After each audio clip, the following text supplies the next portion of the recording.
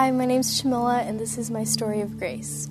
I'm a junior at Texas A&M. I grew up Buddhist in a Buddhist family. My parents grew up in Sri Lanka and moved to the States to get their higher education degrees. I grew up in that way, going to temple regularly, and then I came to A&M. I hadn't ever spoken about Buddhism to anyone. I just had a lot of questions about the pain I saw in the world. I realized that if there was a God, I couldn't imagine us being a proper representation of Him with our selfishness and our pride and the way we hurt others and the way we are hurt. That's where I was when I was walking on campus one day and I saw a Gideon man. He was handing out New Testaments. I actually remember this, putting it immediately in my pocket because I didn't want anyone to see that I had taken it. I just went back to my dorm room and started reading Matthew, and that's when I learned about Jesus and just what His purpose was and the solution to all these problems I had seen and like what it was called, which is sin. And so end of freshman year, I accepted the Lord, and I was really just happy and wanting to tell my family. I told my mother first, thinking that she would have the better reaction. I told her, and she was just heartbroken, I would say, and really disgusted/disappointed. It was just a very immediate reaction. When I just said the word Christian, it was just like recoil. She thought I'd just become a completely different person, and she couldn't recognize me anymore. And she just said she didn't want to have anything to do with me. And so that January, my sophomore year, she told me that until I accepted the truth about my family, but also about Buddhism and Christianity and things, and I kind of came to my senses, and that she didn't want anything to do with me, and she would keep her distance. She only wanted a relationship with me once we could kind of be on the same page. So that was about 14 months ago, and I haven't spoken with her since. I've tried numerous ways and different times, but haven't been able to reach her. Like, for me, as a woman, I always wanted to have a good relationship with my mother and to have what other girls had in their mother, like a friend, but also someone who's gentle and loving, and so I have found through these past 14 months that all those qualities that I wanted in a mother and a father as well, because my relationship with my father isn't how I would like it per se. I found that in the Lord, these qualities are infinitely more so available, and I'm so thankful for that, because just to know Him and to get to experience these characteristics of Himself that could be found perhaps in slivers in a human being, but in Him are so just full and deep and are accessible to me at any time since I know Him and I can pray to Him. I felt His comfort in multiple ways, I would say. He's really comforted me through His Word and through Grace. The community here, I love Grace College. I love going there, and I love the sermons and the people. I've been blessed in the comfort He's provided. When I think about it, my first thought would be how He's completely changed my life. I never thought I would be a Christian. I was very detached to the idea growing up. It's crazy to think that I attend church and love reading the Bible and just know Him and pray, and there's so many things I just never thought would happen. Once again, my name's Shamila, and I've experienced grace.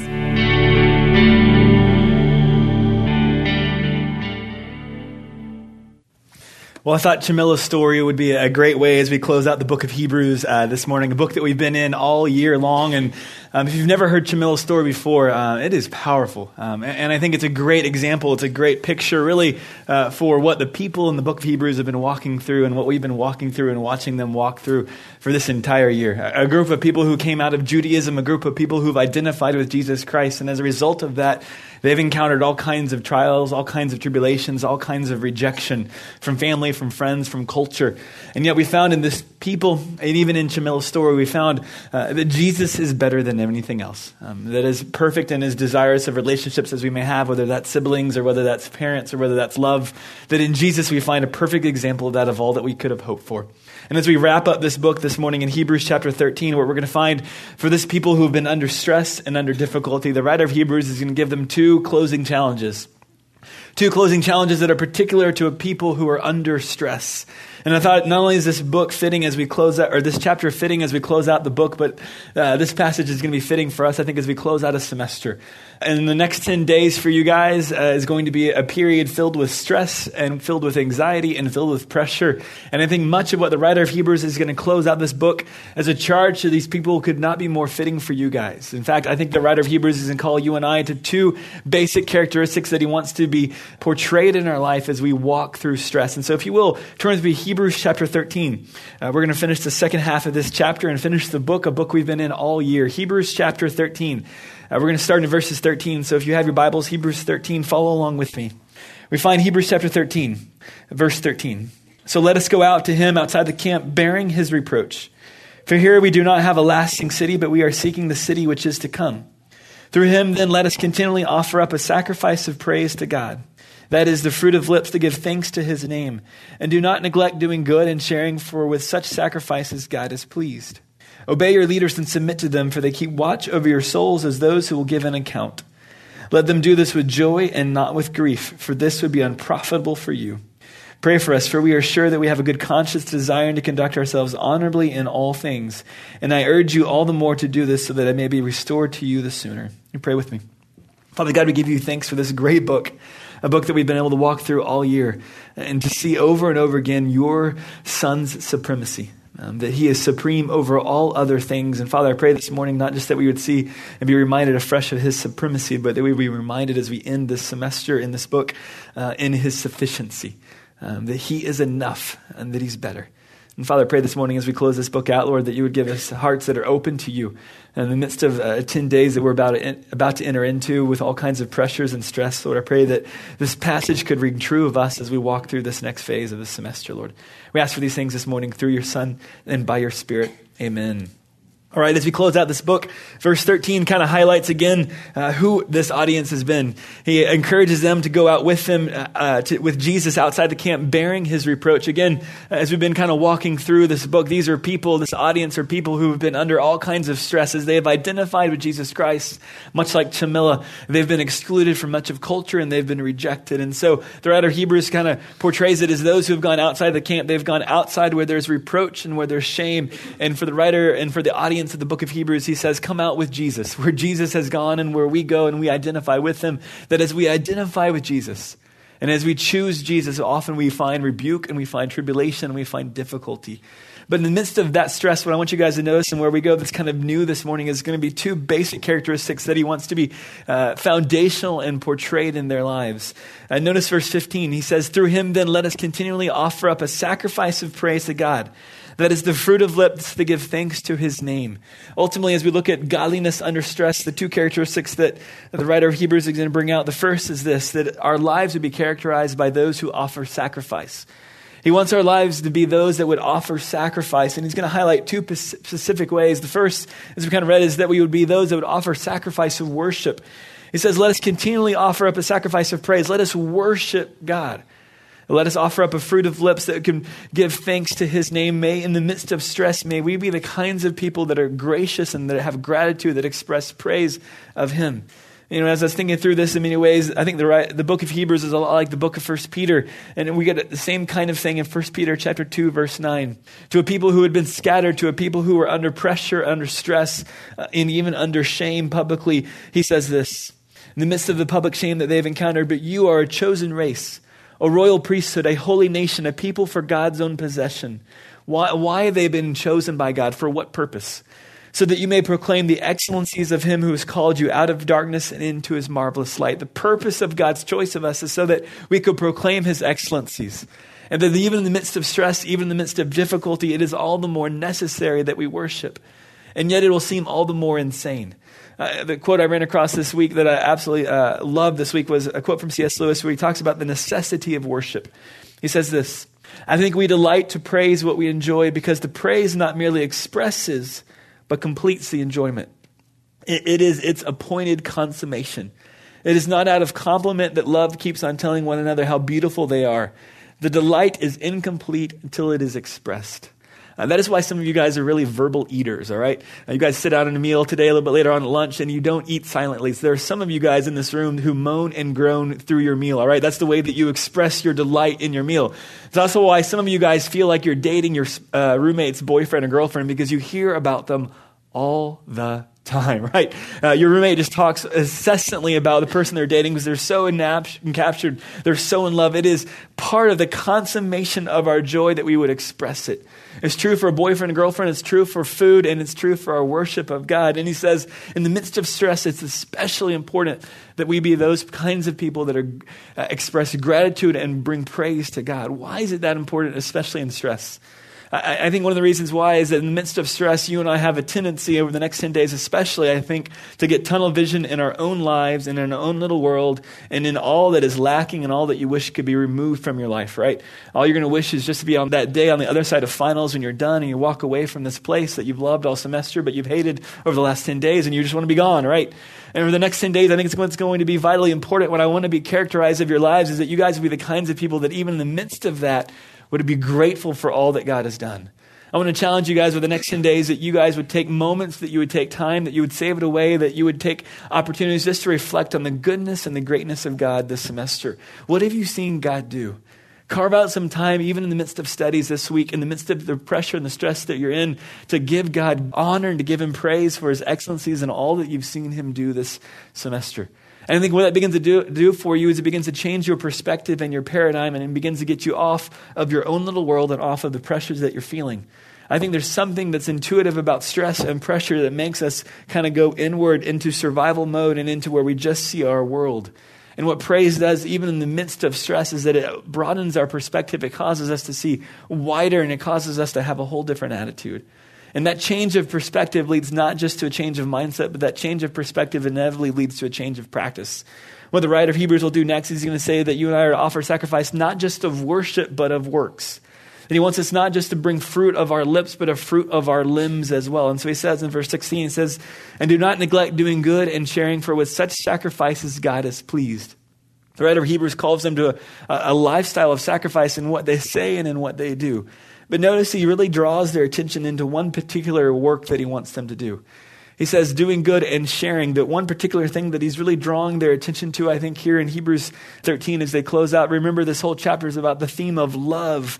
And it was what he's going to say over and over again to them here is that in the midst of stress, when you can get tunnel vision in your own life, don't forget and don't stop looking outward at those around you. In the midst of stress, we kind of cave in survival mode and begin to see just our own worlds. And what the writer of Hebrews is going to call them to, and also Peter in 1 Peter is going to call us to look outward. And so 1 Peter again says to his audience, keep fervent in your love for one another, just like Hebrews 13 has been saying over and over again, because love covers a multitude of sins. Be hospitable to one another without complaint. That in the midst of stress, you and I ought to have our eyes still peeled and focused out for one another and not just going tunnel vision, looking at our own lives and our own little world and our own pressures. And so the writer of Hebrews is calling them to have a different perspective that would lead to a different practice.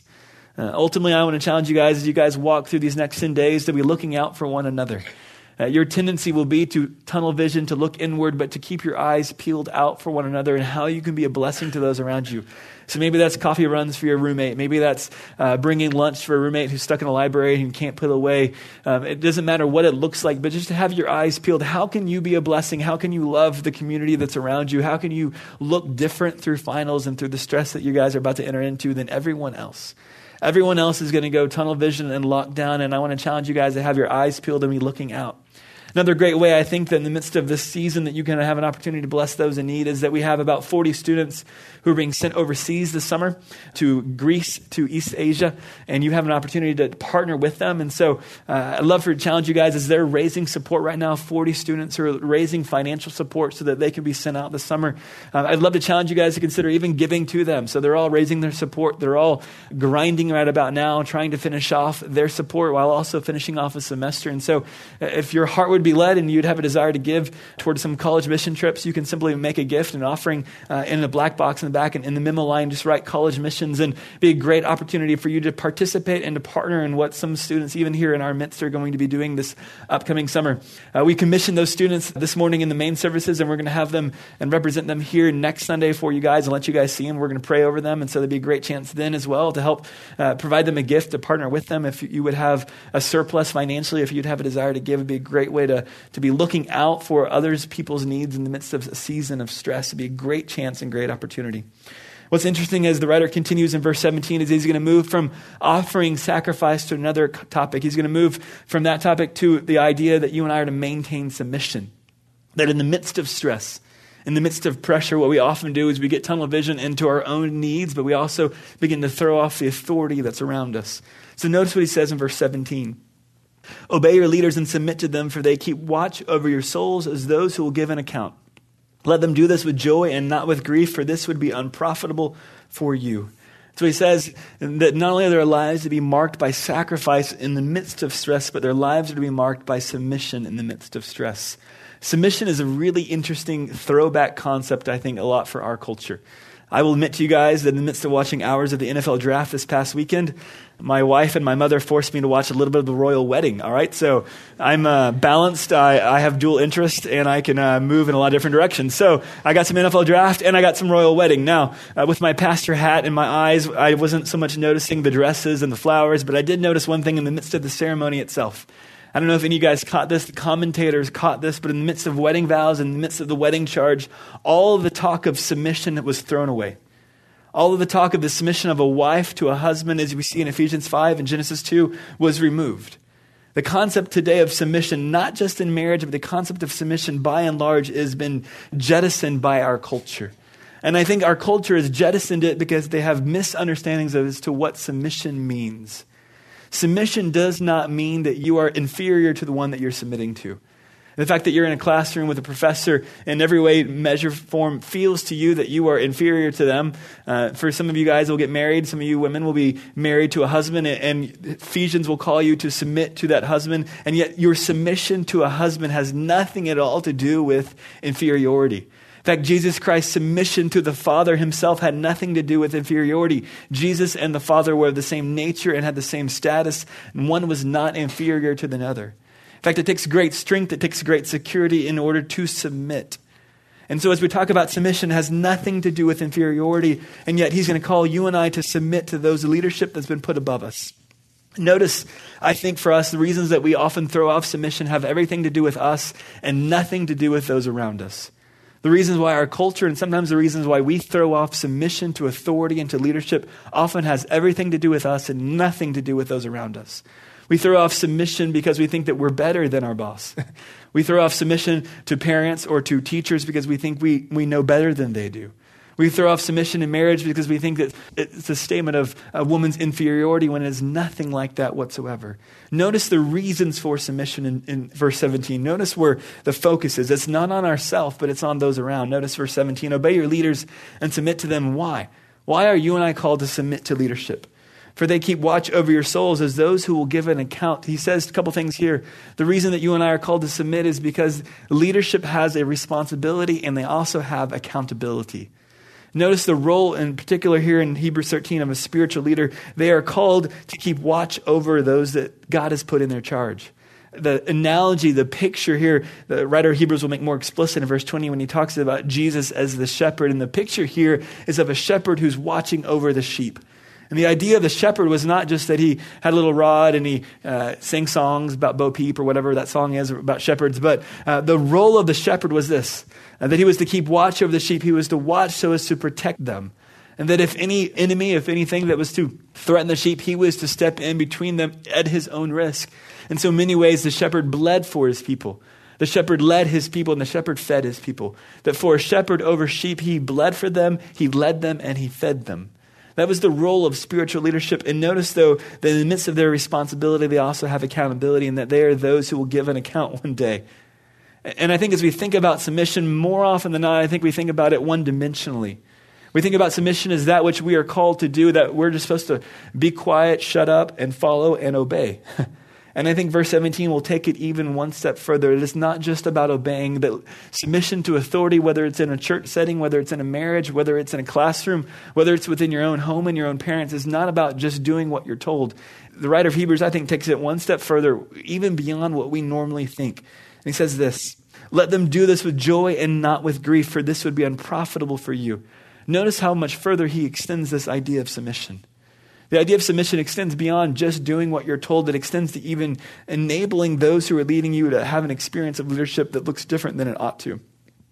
In fact, that your responsibility is not just to follow and obey, but your responsibility underneath the leadership God has put above you, whether that's one day in marriage, whether that's in a home, whether that's in a classroom, or whether that's in a church setting, is to follow underneath that leadership in such a way that their leadership experience comes with joy and not with grief.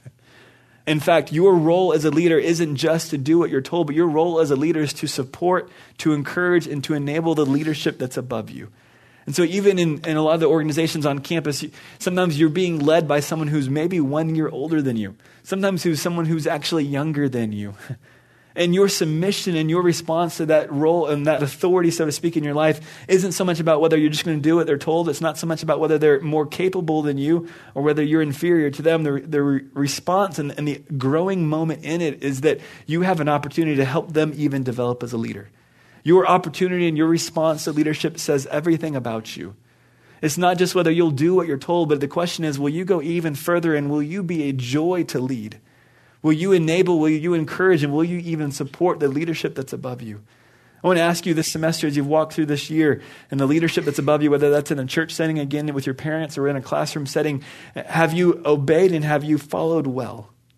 And in following well, have you even gone one step further and have you enabled the leadership that's above you? I want to give you guys a few questions to kind of think through this that I think really are telling. One is this: do you follow or do you often try to escape authority?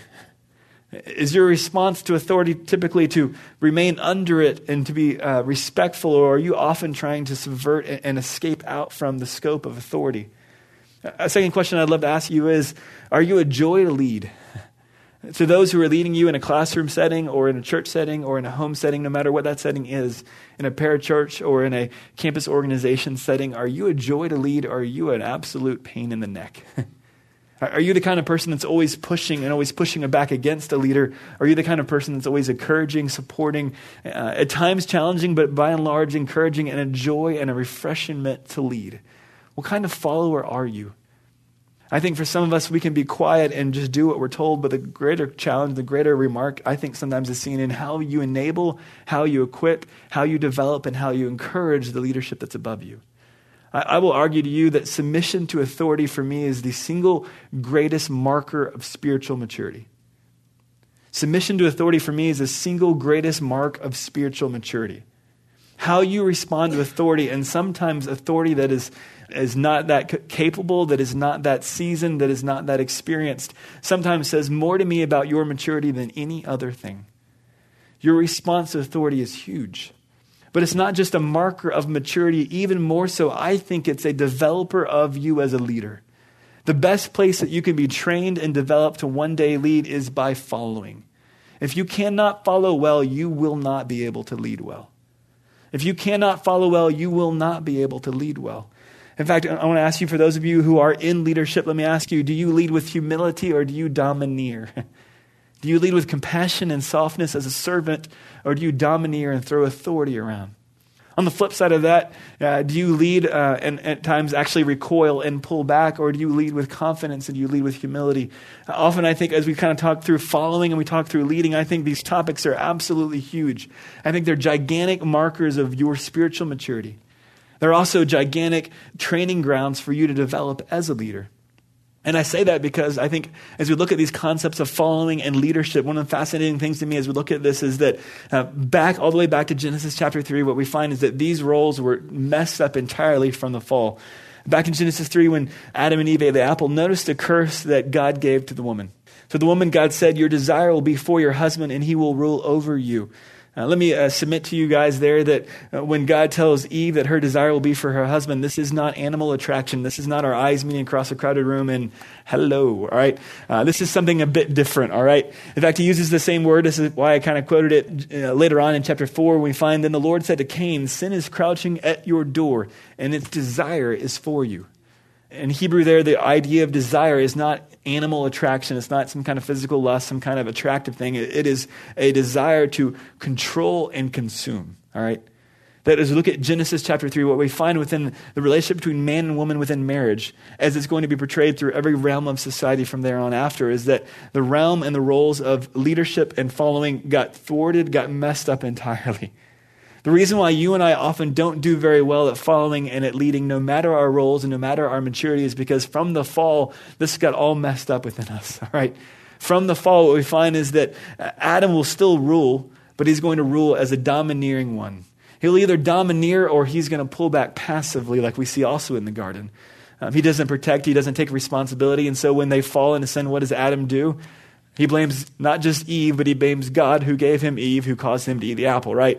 Adam doesn't take responsibility. He just pulls back.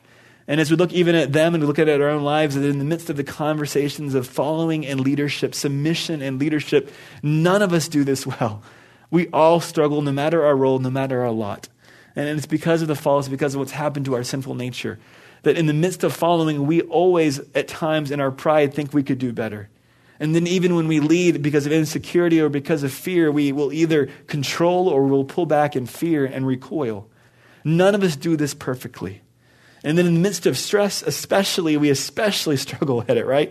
In the midst of stress, in the midst of pressure, Israel constantly throws off not just God, but even God's appointed leadership over them. In the midst of stress and pressure in the next 10 days, it's going to be likely that you're going to have a hard time honoring the very teachers who are going to put you through all kinds of stress and pressure. But what does it look like if you walk through those roles entirely differently in these next 10 days? If you walk with sacrifice and if you walk with submission, it will look really, really different. And yet it's really, really hard, which is why the writer of Hebrews, I think, ends with a note not just about what he's calling them to, but about how they're to pull it off. Sacrifice and submission at the very core of what they are contrary to where our nature takes us. At the very core of who we are, whether we've come to Jesus Christ or not, we don't sacrifice well, we don't submit well. And you put us in a stressful situation, we are all the more likely to go survival mode and to look at just our own interests and to throw off leadership. And so especially in stress, especially in pressure, he's going to land us back in verse 20 with some comments about our resources as to how we're to pull these things off. Notice what he says in verse 20. Now the God of peace who brought up from the dead the great shepherd of the sheep through the blood of the eternal covenant, even Jesus our Lord, will equip you in every good thing to do his will, working in us that which is pleasing in his sight through Jesus Christ, to whom be the glory forever and ever. Amen. What's the writer of Hebrews saying as he closes out the book in verse 20 and 21? Ultimately, as he talks about the shepherd, I think he's talking about the support that you and I have as his sheep. And the support that you and I have is a shepherd who died on our behalf, whose blood was offered on our behalf. Blood that we've been talking about all year long is to the blood of this great high priest, the blood of this great shepherd who died on our behalf, who took upon himself the penalty for our sins so that we could have an eternal long relationship with him freely. And all we have to do is trust in him for the forgiveness of our sins, believe that his son, Jesus Christ, died and was resurrected, showing that he had the ability and the power to overcome death and to forgive sins. And simply, if we'll trust in Jesus Christ, we can have the confidence that we'll have forgiveness of sins and we'll have eternal life. But really, the focus here in verses 20 and 21 is not necessarily as to the blood of the lamb. It's not necessarily to the blood of the shepherd, but it's to something different. And really where the writer of Hebrews ends here is not necessarily to the blood of the shepherd, but the fact that this shepherd didn't just bleed for us, but he equips us. Notice he says, now the God of peace, and he gives you a bunch of filler stuff that then it says in verse 21, now the God of peace will equip you. What the writer of Hebrews is trying to help you and I understand is that in the midst of stress and pressure, we have a God of peace who's going to equip us for every good thing. And in the midst of stress and pressure, he will provide peace, and then he will equip us to walk sacrificially and to walk in submission. And he'll do that on our behalf because the very power that raised him from the dead has been made available to you and I. If you've trusted in Jesus Christ for the forgiveness of your sins, he hasn't just wiped your debt clean, but he's also provided to you a whole new set of resources, and particularly the Spirit that has been indwelt within you so that you can walk and you can fulfill that which he's called you to. God doesn't call us to that which he's not equipped us to do.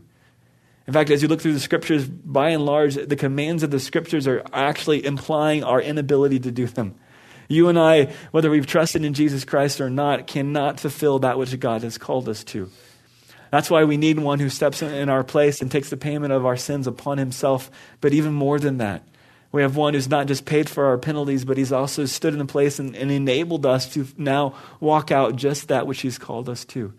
The very Spirit of God has indwelt you and I so that we can walk and we can live with the resources and fulfill that which he's called us to, so that he ends up being pleased with us. The shepherd bled for us. He equips us so that he can be pleased by us.